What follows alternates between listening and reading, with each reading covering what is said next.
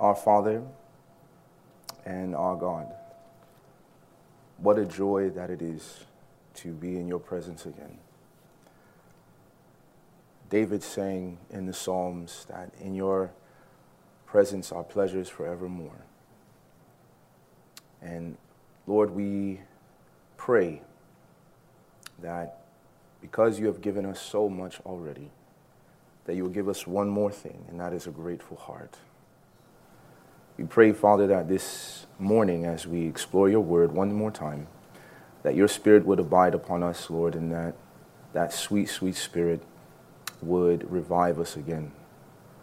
And when we leave this place, that we would have that peace that belongs unto the saints and those who place their entire trust in Jesus. Lord, in the subdued spirit of our hearts at this moment, pray that you would speak to us as every other voice is hushed. And we trust, Father, that you would use this man who is nothing. And Father, that you would speak through me and that you would speak to me. This is our prayer. And we trust that you will help this to be our experience as we offer this prayer from our hearts. In Jesus' name, amen. Take your Bibles and turn to the Gospel of Luke, chapter 11. Very grateful to hear what Jonathan shared. I know he's been supporting this movement, been a very strong pillar in Canada for a long time. So I continue to pray for him and his family. I know it's not an easy burden to carry. It's a blessing. Luke chapter 11. Now Jesus, in the Gospel of Luke, he casts out a demon from a man. And so the Bible says in verse 14, and he was casting out a demon, and it was mute. So it was when the demon had gone out that the mute spoke, and the multitudes marveled. But some of them said, he casts out demons by Beelzebub, the ruler of the demons. Others, testing him, sought from him a sign from heaven. But he, knowing their thoughts, said to them, every kingdom divided against itself is brought to desolation, and a house divided against a house falls. If Satan also is divided against himself, how will his kingdom stand? Because you say, I cast out demons by Beelzebub. And if I cast out demons by Beelzebub, by whom do your sons cast them out?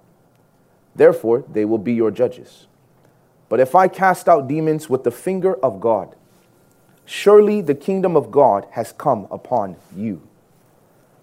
When a strong man, fully armed, guards his own palace, his goods are in peace. But when a stronger than he comes upon him and overcomes him, he takes from him all his armor in which he trusted, and divides his spoils. He who is not with me is against me, and he who does not gather with me scatters.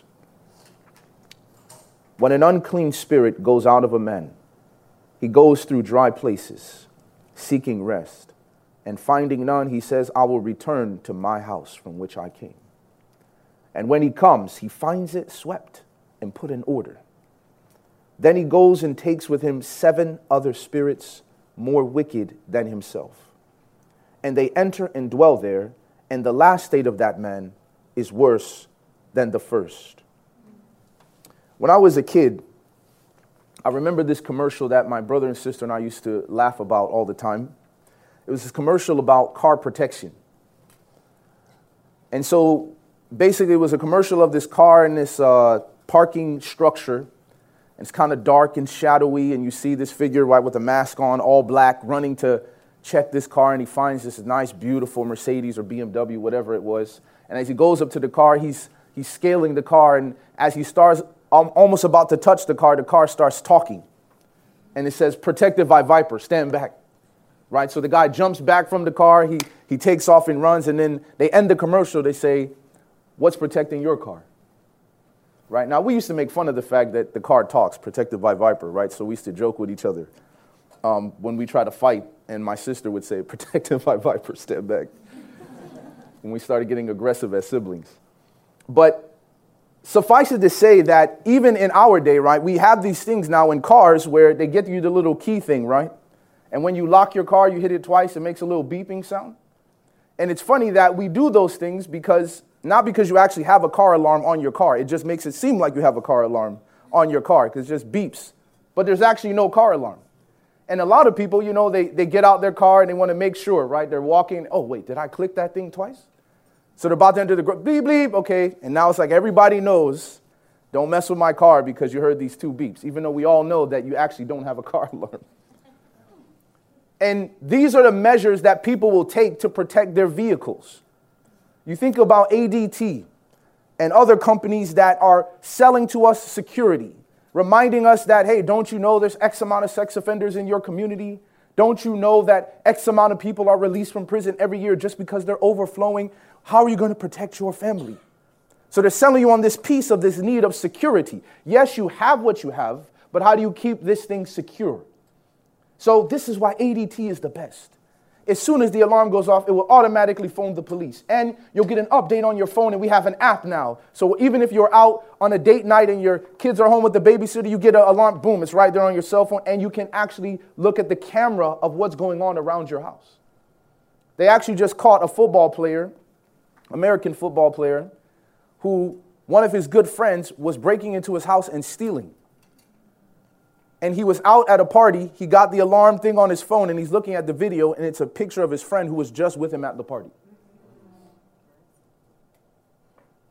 And so he's watching him go through his stuff, watching him leave the place, obviously calls the police, they catch the guy, he's arrested.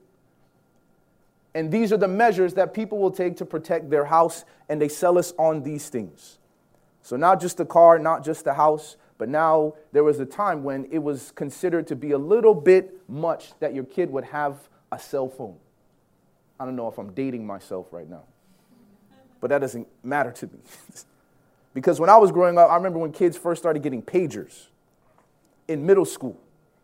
So you go to school and your mom would be paging. If you don't call back, if you don't respond, it's like, oh no, where are you? Okay, why didn't you respond? I paged you. So you get this like 12-year-old kid walking with this thing on their hip, buzzing all the time. Your mom's calling you, and you better respond. And back then we had pay phones. I guess they don't really have those as much anymore.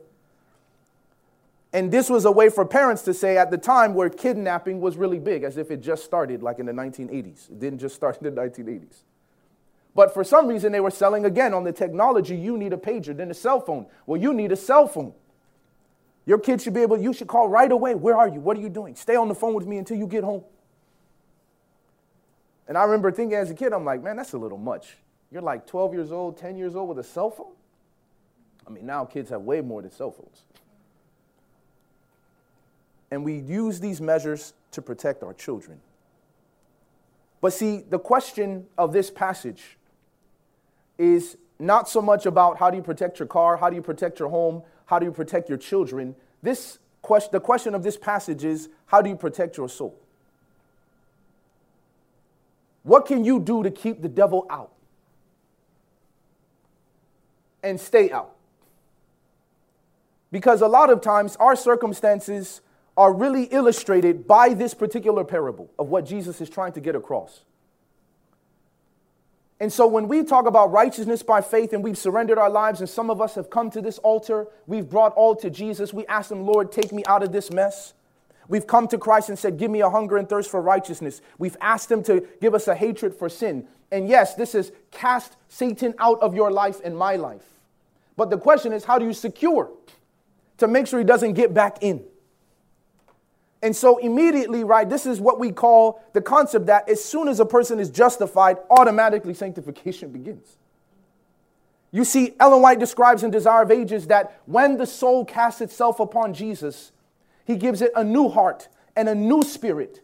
And she says the new spirit takes possession of the new heart. And Jesus looks at your heart, and she says he establishes in the soul as his own citadel, his own castle, his own palace. And then she says, and he will know no other power in it save his own.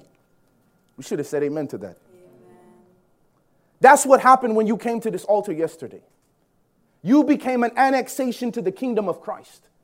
You became the next province of the kingdom of heaven. And Christ says, this is now under my protection, under the armies of heaven, under my leadership. I will know no other power in this soul save my own. New heart, new spirit. And then Ezekiel adds, and I'm going to cause you to walk in my ways. You're not going to cause yourself. I'm going to cause you to walk in my ways. But the question is, after Jesus did that last night, how then do we go forward from there? I want you to notice the parable that Jesus gives. Beginning in verse 21, he's talking about casting out demons.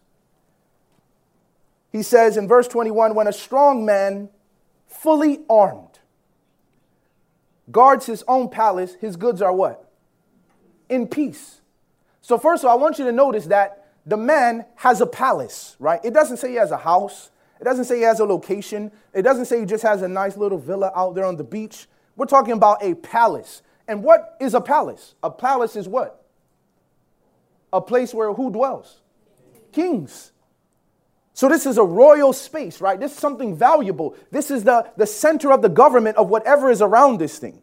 Right, I remember when I went to preach in Paris to do an evangelistic meeting, and my wife came about a week late.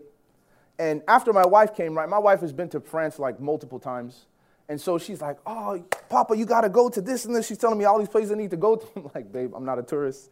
I'm not into this." And Paris was like super dirty to me. I'm like, I don't even like this. Everyone smokes everywhere. I'm just gonna stay in the hotel. I'm not interested.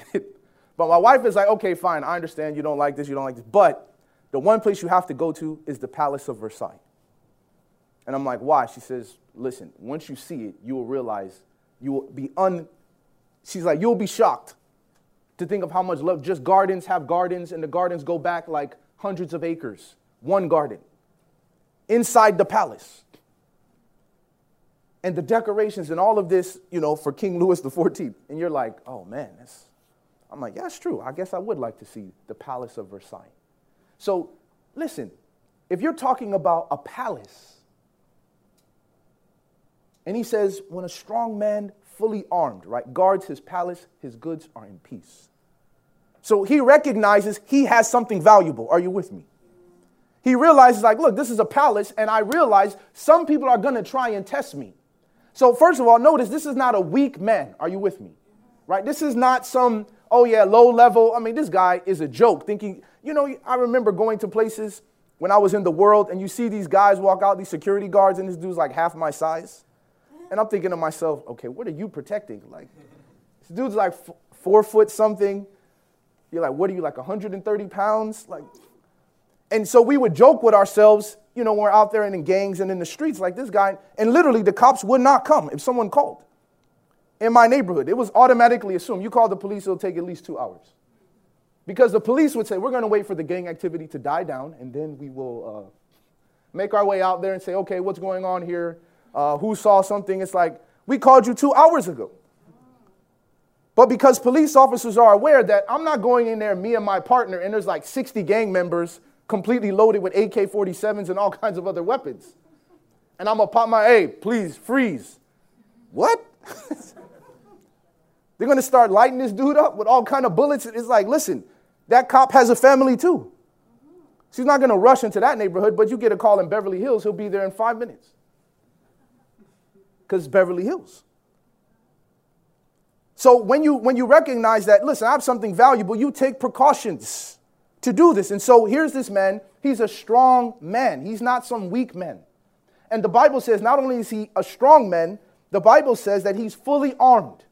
He's ready for combat. He's got whatever he has around this palace. So I want you to envision in your own soul, right, that here you come to a circumstance where here you are protecting your palace, your goods, and all these different things, and you got your little weapons set up, and we have our little devices, right? Like I remember when Daniel and them were sharing, they said, we were scratching up the CDs, we were doing this stuff. You're just fully armed. But you know what happens? The Bible says that he guards his own palace, and notice, it's the person who owns the palace who's guarding it. So basically, he's like, look, to take this thing, you have to take me down. And he's a strong man. And the Bible says his goods are in peace. But then you know what happens? Verse 22, the word but is what we call in English the humbling conjunction. We say, oh, you're talking to some girl and you're like, hey, I was thinking, we could get to know each other better. She's like, a really nice guy. Sebastien, I really appreciate your sermons and everything. But once that comes, it doesn't matter what she said before, right? It's what comes after. But I think we should just remain friends. Okay? The humbling conjunction. So the Bible says, but when what? Stronger than who? Than he. What does he do? He comes upon him. So here he is, a strong man, right? Guarding his palace, his goods are in peace, and all of a sudden, who shows up? Stronger than he. Are you with me? And as a stronger than he comes upon him and overcomes him, he takes from him all his armor in which he what? Trusted. He comes and he thinking, your little weapons, your little tactics, your little this and that, and this ain't doing anything against me. I want you to listen to a statement from Sister White. This is what she says. She says, there are conscientious souls that trust partly to God and partly to themselves. They do not look to God to be kept by his power, but depend upon watchfulness against temptation and the performance of certain duties for acceptance with him. There are no victories in this kind of faith. There are how many victories? There are no victories. She says, such persons toil to no purpose. They toil to no purpose. Let's finish it. She says, their souls are in continued bondage, and they find no rest until their burdens are laid at the feet of Jesus. Now, I'm going to save the second statement for later, but there's one more statement I want to bring up. In Desire of Ages and in Patriarchs and Prophets, she says this statement twice in her writings about Cain and Abel. And then she says it later on in commenting on this in Desire of Ages. She says, wherever the principle is held that man can save himself by his own works, there is no barrier to sin. I'm going to say that again. Wherever the principle is held that man can save himself by his own works, there is no barrier to sin. You are a strong man guarding your palace. Here you are thinking, yeah, I'm going to trust in this, and I got my accountability groups, and I got my, covenant eyes, and I got this, and I got that, and I got all my little things put up there. But here's the reality. He says, look, if you think you're going to save yourself, you think you're going to deliver yourself by your own works, there will be no barrier to sin. Let's reverse the concept there. So people who believe that they can save themselves by their own works will go to any length in sin. Are you tracking what I'm saying? So we think to ourselves that this whole thing of righteousness by works is not so bad because you won't be saved. It's bad because of how evil you can become. So evil that you would crucify the Lord. Because those are the people that killed him. This was the righteousness by works response. In fact, righteousness by works is evidenced by the very fact of the very rebellion of Lucifer. Why do we need the law? Why do we need God? We are all holy within ourselves. We don't need God to direct us. We can direct ourselves. We are holy beings. This is why Lucifer fights against the law. And right then and there, he thinks he's going to be righteous in himself. You think you are intrinsically holy? And I cannot tell you, right, the time would fail me to talk of all the fanatical movements that Ellen White met in her day. Holy flesh this, people believing they're already sanctified, therefore we can be nude and have sex, all kinds of crazy stuff. These are all the movements she's meeting in her writings, in her ministry, of the fanaticism of what these people can go to say, oh yeah, because we're already sanctified, therefore, no. Remember, laying into the dust the glory of men. And God doing for you what it is not in your power to do for yourself. So in this passage, the Bible is talking about, here you are as a strong man, guarding your palace, your goods are in peace. But guess what? When a stronger than he comes upon you, guess what happens? Overcomes you. And the first thing he takes away is the armor in which you trusted.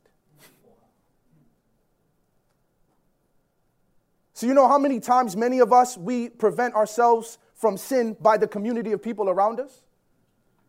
Let me roll with these people. Let me tell you, it is not a shock that when people stop serving in ECYC leadership or volunteering or in a local church, all of a sudden they fall into foolishness.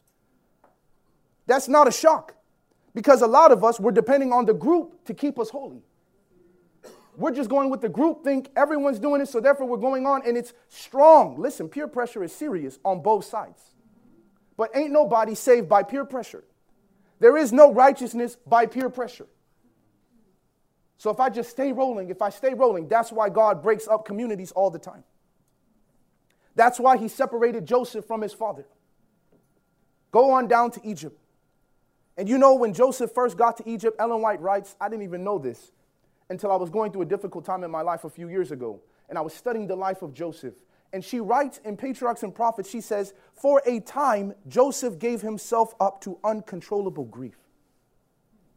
You don't get that in the Bible. You look at Joseph, you're like, man, I wish I could be like this brother. Joseph is going through this, but the Lord was with Joseph. I'm like, Lord, I'm trying to get to this place right now. But as I'm going through a similar experience as Joseph, betrayal of friends, pain, and all these different things, I'm thinking, how did this brother do it? Then I'm reading Patriarchs and Prophets, says, well, for a time, he gave himself up to uncontrollable grief. Separated from my father, my own brother sold me as a slave. Dragged down miles and miles to Egypt, sold as somebody's property. For a while, this man is weeping, he's crying, he's frustrated, he's just in grief. But eventually, somehow he got back up. And we get the experience that we get, but here's the point. That it's like, here's this man who was human, but soon as you trust in this thing, here the devil comes, I'm going to take away the armor in which you trusted. Some of us are trusting, an audio verse. Gets me frustrated. Young people are like, yeah, man, I'm on audio verse, da-da-da. I'm like, listen, I don't even listen to audio verse. And I'm not against audio verse. They're my good friends. And God is using their ministry, no question on that. But there becomes a line when people are on audio verse, every single sermon that is posted. They just get the podcast, download it, just sermon after sermon after sermon. I'm like, when do you study the Bible? When do you grapple with the truth? It's nice to be spoon-fed for a while, but after a while you say, look, man, I need my own experience with the Word of God.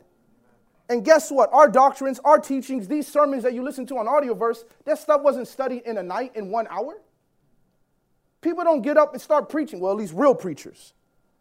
You were in the Bible for a while. You were studying, you were reading, you were living. You're trying to apply this to your life. As you apply it, you realize this is the real struggle. So then when I start preaching on a subject, I'm like, I know what it's like to feel like God doesn't accept you.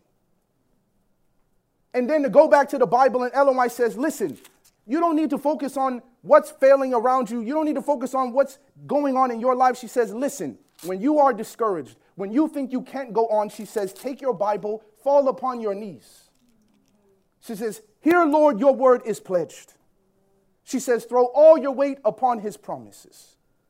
All your weight upon his promises. And every one of them will be fulfilled. I've been at that place. But in this sense, God will take away the goods, or the devil, when he comes, he will take away the goods in which you trusted. When the stronger than he comes. So now this palace that you had, this beautiful edifice, devil comes in, starts making a mess of your life.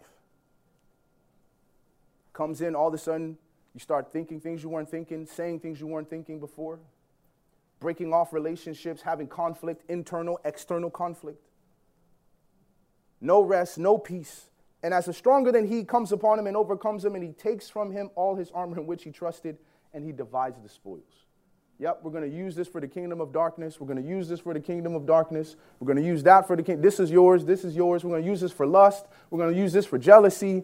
We're going to use this to bring problems in the church, sow discord among brethren. We're going to use this to frustrate your mom and your dad so that their burdens are multiplied. Here's the devil. This is how we're going to run this thing. Now that I'm in control of this life, now that I'm involved. So as soon as man falls into sin, this is exactly what happened in the fall of men. So soon as this stronger than he comes, the very fact of the matter that he's stronger than him, it's not only that he couldn't even resist him, but that now that he is oppressed, he can't even free himself. Are you with me? The power is not in himself to liberate himself. Are you tracking with me? But the reality was his mistake was in recognizing the wrong security system. He thought this thing would keep his house secure. He thought this thing would keep his car secure. He thought having this cell phone would keep his kids safe. But the reality is he was trusting in the wrong security system. So I have to ask you this morning, what security system are you trusting in? Because see, this is the practical aspect of righteousness by faith. It's not to say, yeah, I believe in Christ's righteousness, so then what are you trusting in to secure your soul? When you leave this place, what do you think is going to keep you faithful? What do you think is going to keep the devil out of your life and my life? So as he takes away these things, the beautiful thing about it is that not only, right, is the devil comes, now the story starts over. So the devil came in my life, took away the armor in which I trusted, and now he is the strong man. And when a strong man guards his palace, his goods are in peace. But, praise the Lord, there's a stronger than he.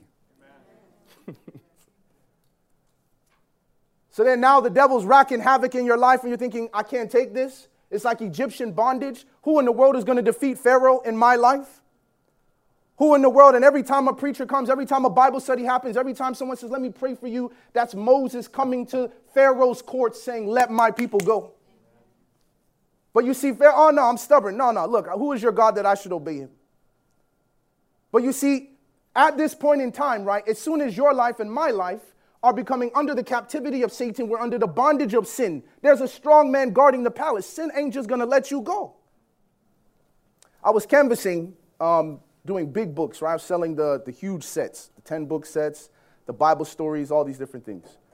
And so I remember coming to this street, and this woman had like a milkman truck outside of her place. And I'm like, I didn't even know people still had milkmen, like delivering actual milk to their house. I couldn't believe it. So as I walked up, I'm praying. I'm like, all right, Lord, give me the words, So I walk up, I start talking to this woman, and I'm like, ma'am, here, I'm offering these books.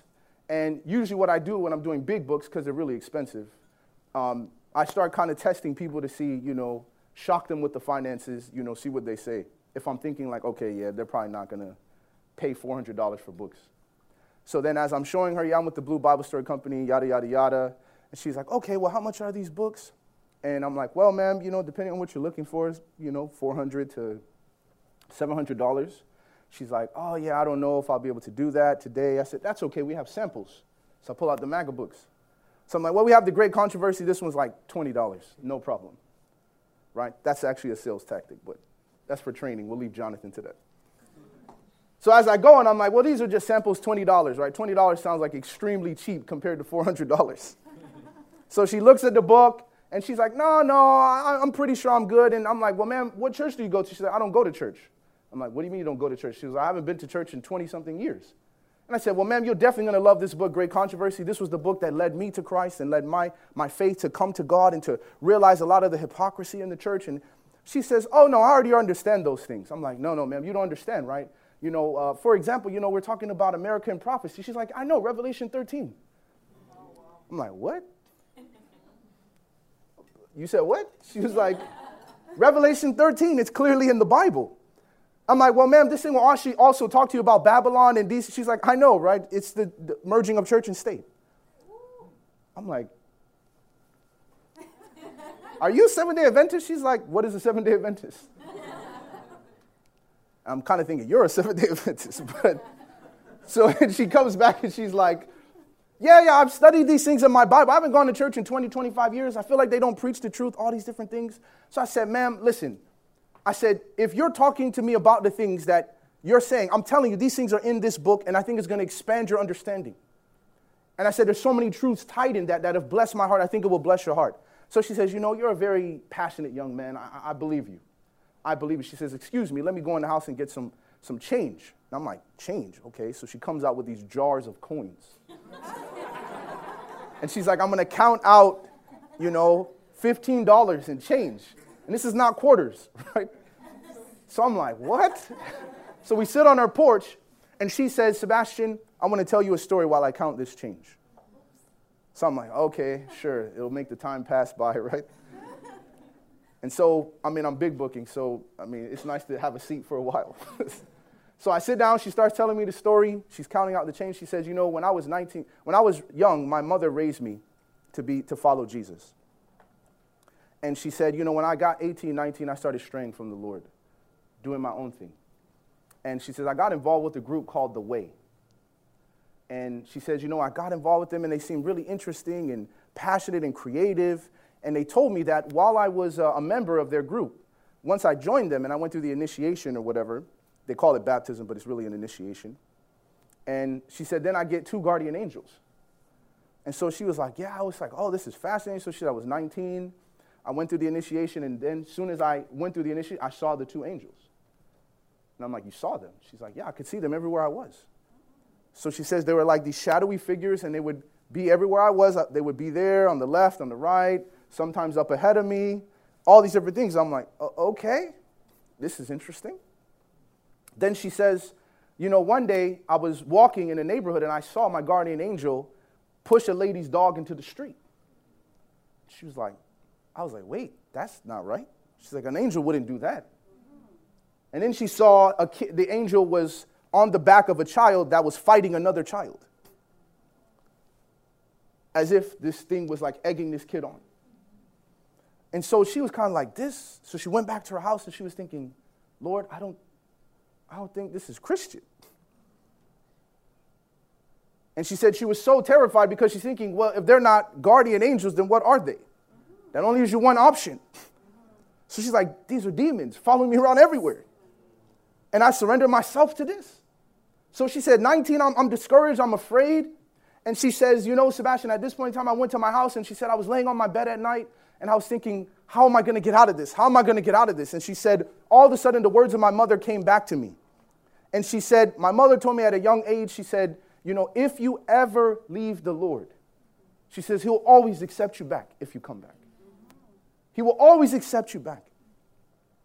So she said, I sat on my bed and I started praying. She said, and her mother told her to say, Jesus, I'm yours. Take me, I'm yours. So she started praying this prayer on her bed, and she says, then the angels appeared in her room. And she said, then there was a third one. And she says, while she was praying this prayer, then they came down from the ceiling, and they were like standing on her chest, pressing her into the mattress, right? She said she didn't get any sleep all night. But she said, Sebastien, there's something I want to tell you. By this time, she's got tears in her eyes. And she says, I'm telling you this story because I want you to remember as you continue to do your work, as you continue to go door to door, as you continue to serve the Lord, that Jesus is more powerful than Satan. Amen. She says, that's why I'm here telling you this right now.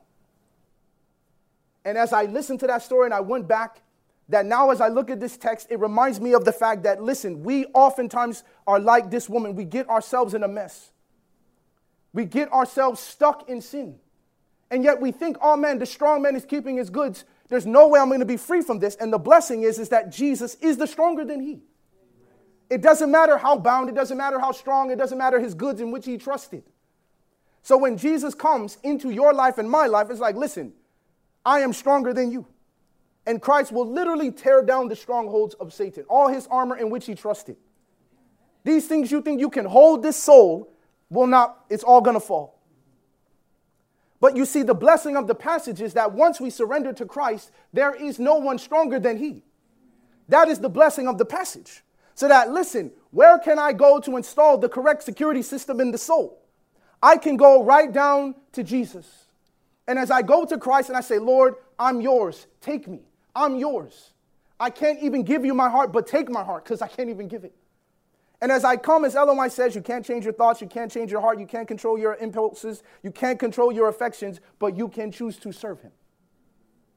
And as we choose to serve him, we've given ourselves over to him. And Jesus would know no other power in the soul save his own. And the beauty is, there is no stronger than he. So then the question is, if Christ has come into my life, and I've surrendered my soul to him, and there is no stronger than he, how in the world does the devil get back in? I want you to notice the next verse in verse 23. The Bible says, he who is not with me is what?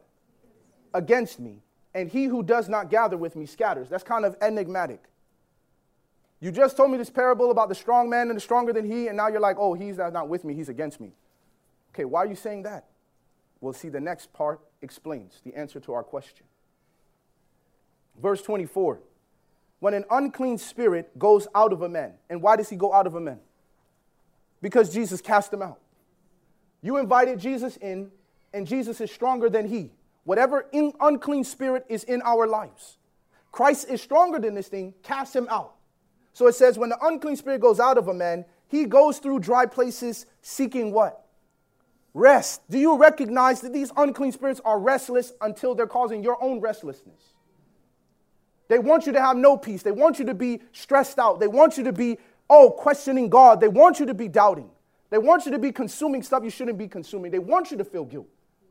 And they're looking for a place. So he says he's going through dry places, seeking rest and finding none. He finds none. So you know what he says to himself? He says, I will return where? To my house. I want you to notice his language. I will return to my house. So here's this demon that says, listen, you've been dealing with jealousy for a long time. You've been dealing with anger. You've been dealing with lust. You've been dealing with idolatry. You've been dealing with ambition and pride and self-aggrandizement. Listen, that's basically my house. I've lived there for a long time. So as he's finding no rest, he's like, you know what? I'm going to go back. This tells us, brothers and sisters, that whatever you were delivered from this weekend, whatever you were delivered from last week, and whatever you're going to be delivered from next week, don't think that's the last time you will see it. It will come back. So you're like, oh yeah, praise the Lord, you got me victory over this, but I'm going to come back. I will return to my house.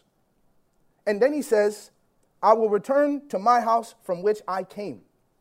Verse 26, verse 25. And when he comes, he finds it what? Swept and what? Put in order. What does that tell you it was before he left? This thing was a mess. Are you with me? Soon as the devil comes in, people become all confused in their souls. Just think about the things people believe. I remember when I was talking to my brother before he came into the church. We were talking one time. He's like, yeah, man, I was watching this History Channel, like Ezekiel, like basically God is like an alien, right? He came in and like, because it's like the circle, a wheel within a wheel. So it's basically like a flying saucer. And he's got these beings coming down, right? And he's like, oh, son of man, da-da-da. It's like, this sounds like an alien encounter. Area 51. And I'm like, no. But this is what happens when the devil is in our soul. This stuff is not in order. It doesn't even make sense. People start getting confused. Not only that, he says it's full of mess and muck in the soul. Dirty thoughts, dirty ideas, all of a sudden selfish concepts, and the ugliness that comes in. But remember, this was a palace. What that tells you is he didn't come to take this palace because he just wants to keep the palace and keep it nice and beautiful. No. That's not why he's coming. He's coming in to steal, to kill, and to destroy. He wants to tear this thing down. And how does he do that? Because any house divided against itself is brought to desolation. His whole goal is to cause us to start making self-destructive decisions. When you and I get involved in sin, when you and I are getting involved in all kind of foolishness and mess, and we want to do our own thing, we're doing self-destructive behaviors. That's what it is. But you see, we don't like to look at it that way because we're getting pleasure out of it. But as they say, right? Nighttime of pleasure leads to a lifetime of pain. That's all it takes. One time you're like, I'm just going to indulge. You know how many people are addicted to heroin, never recovered because of the first time? Cocaine, meth, ecstasy, sex, pornography. You could go on and on down the line. All the addictions, all the struggles people have, you're like, man, if you just never did it that one time, you wouldn't even be in this situation. So he comes back. But you know what's interesting? In verse 26, the Bible says, then he goes and he takes with him 7 other spirits, more wicked than himself. I didn't even know there were degrees of wickedness. So listen, it's the truth though. He's like, listen, you thought you had problems with just watching pornography? I'm going to take it to the next level. When you come back in, it's going to be worse this time. You thought you were just struggling with physical boundaries. You know, we shouldn't be kissing in our relationship. When you come back, it's going to be worse this time. Now you're talking about oral sex. You thought it was so bad with your temper last time. This time we're going to come in swinging blows. You thought this was bad, your jealousy and struggle. Oh no, we're going to take this to the whole next level. 7 other spirits more wicked than himself. So here's the point. He comes back, he finds it swept and garnished, and he goes back, and notice what the Bible says. And they enter and dwell there, and the last state of that man is worse than the first. But here's the question. How could they enter there? Jesus came, they were cast out. Are you following me? They were looking for, and he says, I'm going to return to my house. So wait a minute. Why would you even think you could return to your house if Jesus cast you out and there's no stronger than he? Because when you roll up on that palace and Jesus is guarding his palace, guess what? His goods will always be in peace. I'll take that one amen. His goods will always be in peace. Jesus owns this thing. You can't even think. This is why it's so funny that the devil even thought he could take the throne of God. Oh yeah, we're going to attack Christ. We're going to take this thing. You don't know who you're dealing with. You don't know who you're dealing with. That's why the other angels were reasoning. Lucifer, he's your creator. Listen, God could blink and you will not exist. He doesn't even have to speak a word. He just has to think it. He upholds you by the word of his power. All things. It is by him all things consist. The reason why you are not spreading apart is because of Christ. And you would actually attack him? So we know that when he's coming back, why would he think he could come back and enter this place if Jesus is there and there is no stronger than he? Well, the answer is in Matthew chapter 12. So keep your finger here, or you put one of those string things in Luke. We're going to look in Matthew chapter 12. We're going to start in verse 43.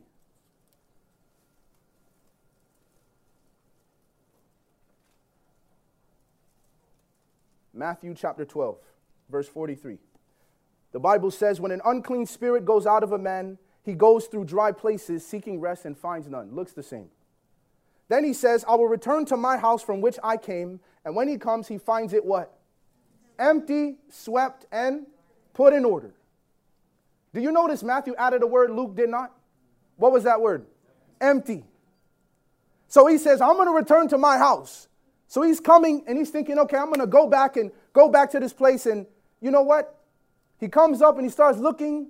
He realizes Jesus' car is not in the driveway. He's like, wait a minute. So he starts looking in the windows. He realizes Jesus' furniture is moved out. He realizes on the mailbox, it doesn't say the Lord Jesus Christ, King of heaven and earth, Lord of lords. It doesn't say that. So he's like, oh, Jesus ain't living here anymore.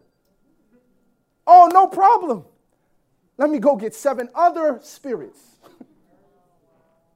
So in other words, how did he know to come back? Because the demon knows that, listen, I know how Christians can be. He says, I know the situation. While I'm walking around, I can't find anything. Well, hey, let's go back to where we used to be, because you know Christians have this tendency to invite Jesus to solve their immediate problems, but they don't ask Jesus to stay. So let's go back and check and test this one more time. Yeah, she came to ECYC. Yeah, she came to the altar. She surrendered all to Jesus and he cast us out.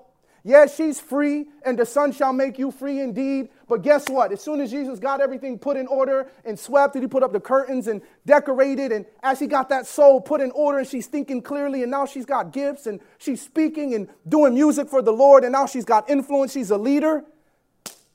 But she won't ask Jesus to stay. She sends Jesus packing on his way. So when he comes back, he's like, oh, Christ is not here. No, it's not that Christ is not here. Christ is not still here. So in other words, when Jesus says, he that is not with me is what? So in other words, what is Christ? Why does he bring up this verse?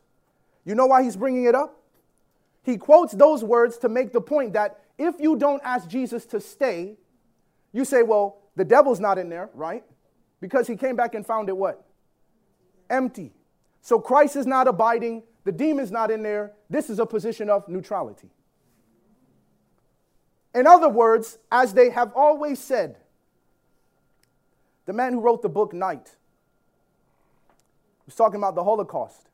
And when he received the Pulitzer Prize, I think it was, or the Nobel Prize for that, when he gave his speech, he said, "My experience has always taught us that neutrality does not help the weak, it only helps the oppressor."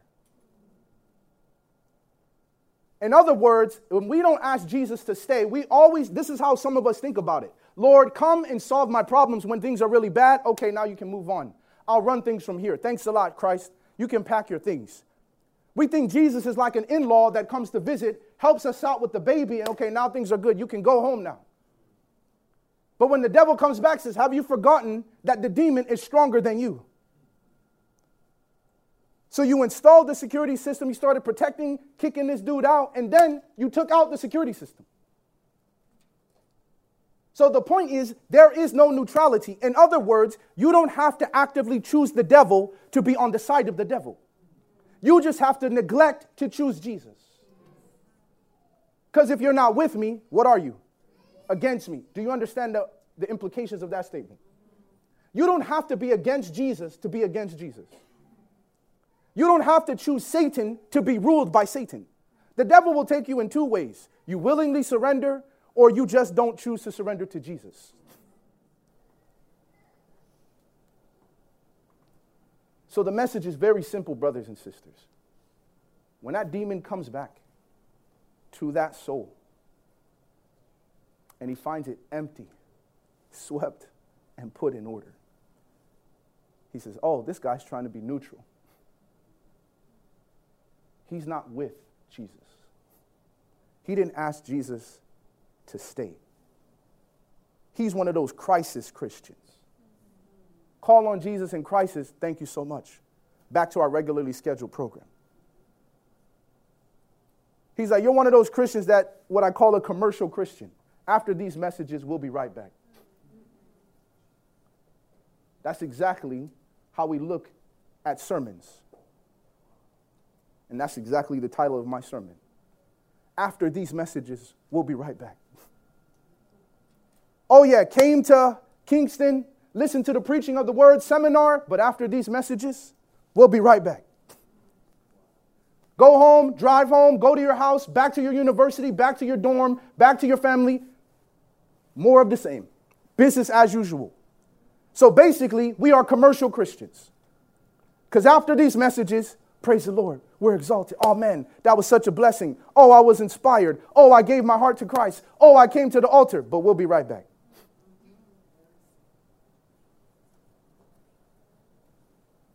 And so, the answer to our problem is not just to invite Jesus to come in and kick all the unclean spirits out of our souls. It is not just about asking Jesus to do for us what we do not have the power to do for ourselves. It is about daily asking Jesus to do for us what we don't have the power to do for ourselves. Because I can tell you right now, the peace you felt when you surrendered, the joy that came into your heart when you gave all to Christ, listen, if you want the joy to abide, the answer is not get rid of the problem. The answer is keep Jesus. Because as long as Jesus is ruling your soul and my soul, your goods will be kept in peace. No matter the storms, no matter the trials, no matter the difficulties, no matter the failures. That's why that song says, when the oceans rise and thunders roar, I will soar with you above the storm. Why? Because you are king over the flood. I will be still and know you are God.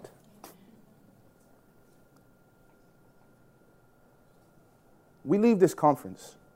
It's not about, Lord, justify me. Thank you for saving me. Thank you for delivering me from this. Thank you for bringing me out of my mess. And now that Jesus starts cleaning up your heart, cleaning up your life, cleaning up your soul, turning you back into the palace that we were meant to be. And now that everything's clean and in order, the question is, what will you do with Jesus?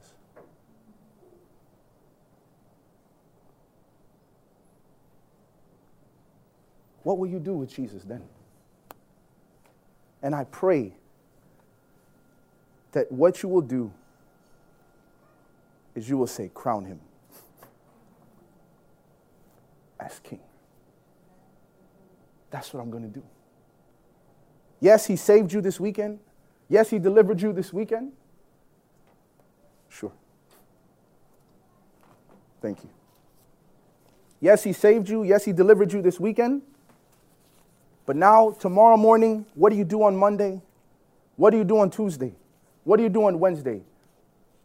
You leave this conference, you go home, you go to your bed, you go to your prayer closet, and you say, crown him Lord of my life. You go to your prayer closet and you say, Jesus, I want you to stay. You do what the disciples did on the road to Emmaus once they realized, abide with us. That's where that song comes from. To say, Lord, abide with me. Fast falls the eventide. The darkness deepens. Lord, with me abide. When other helpers fail and comforts flee, I triumph still if you abide with me.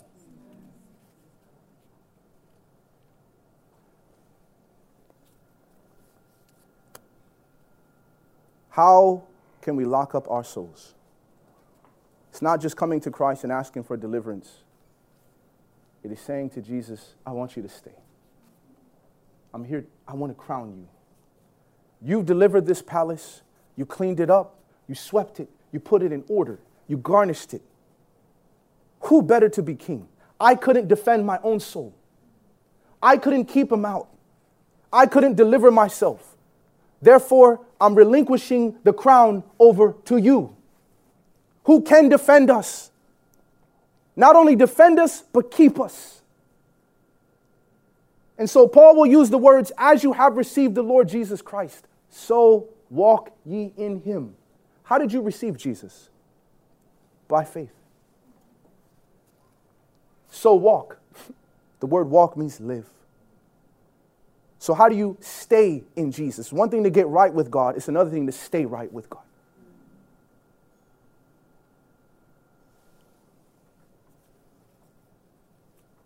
After these messages, we'll be right back.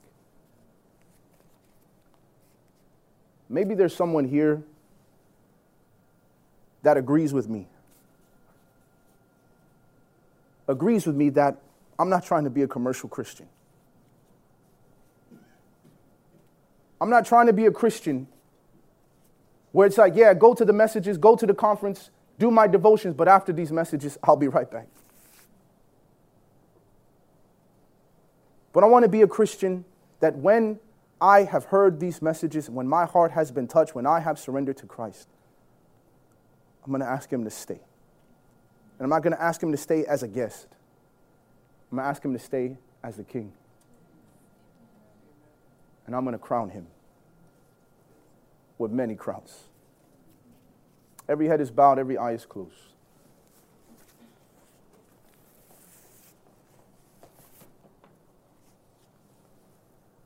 Two invitations this morning. Someone says, you know what, Lord? I've been a commercial Christian. I don't know how many youth conferences you've been to. I don't know how many revival weekends you have attended.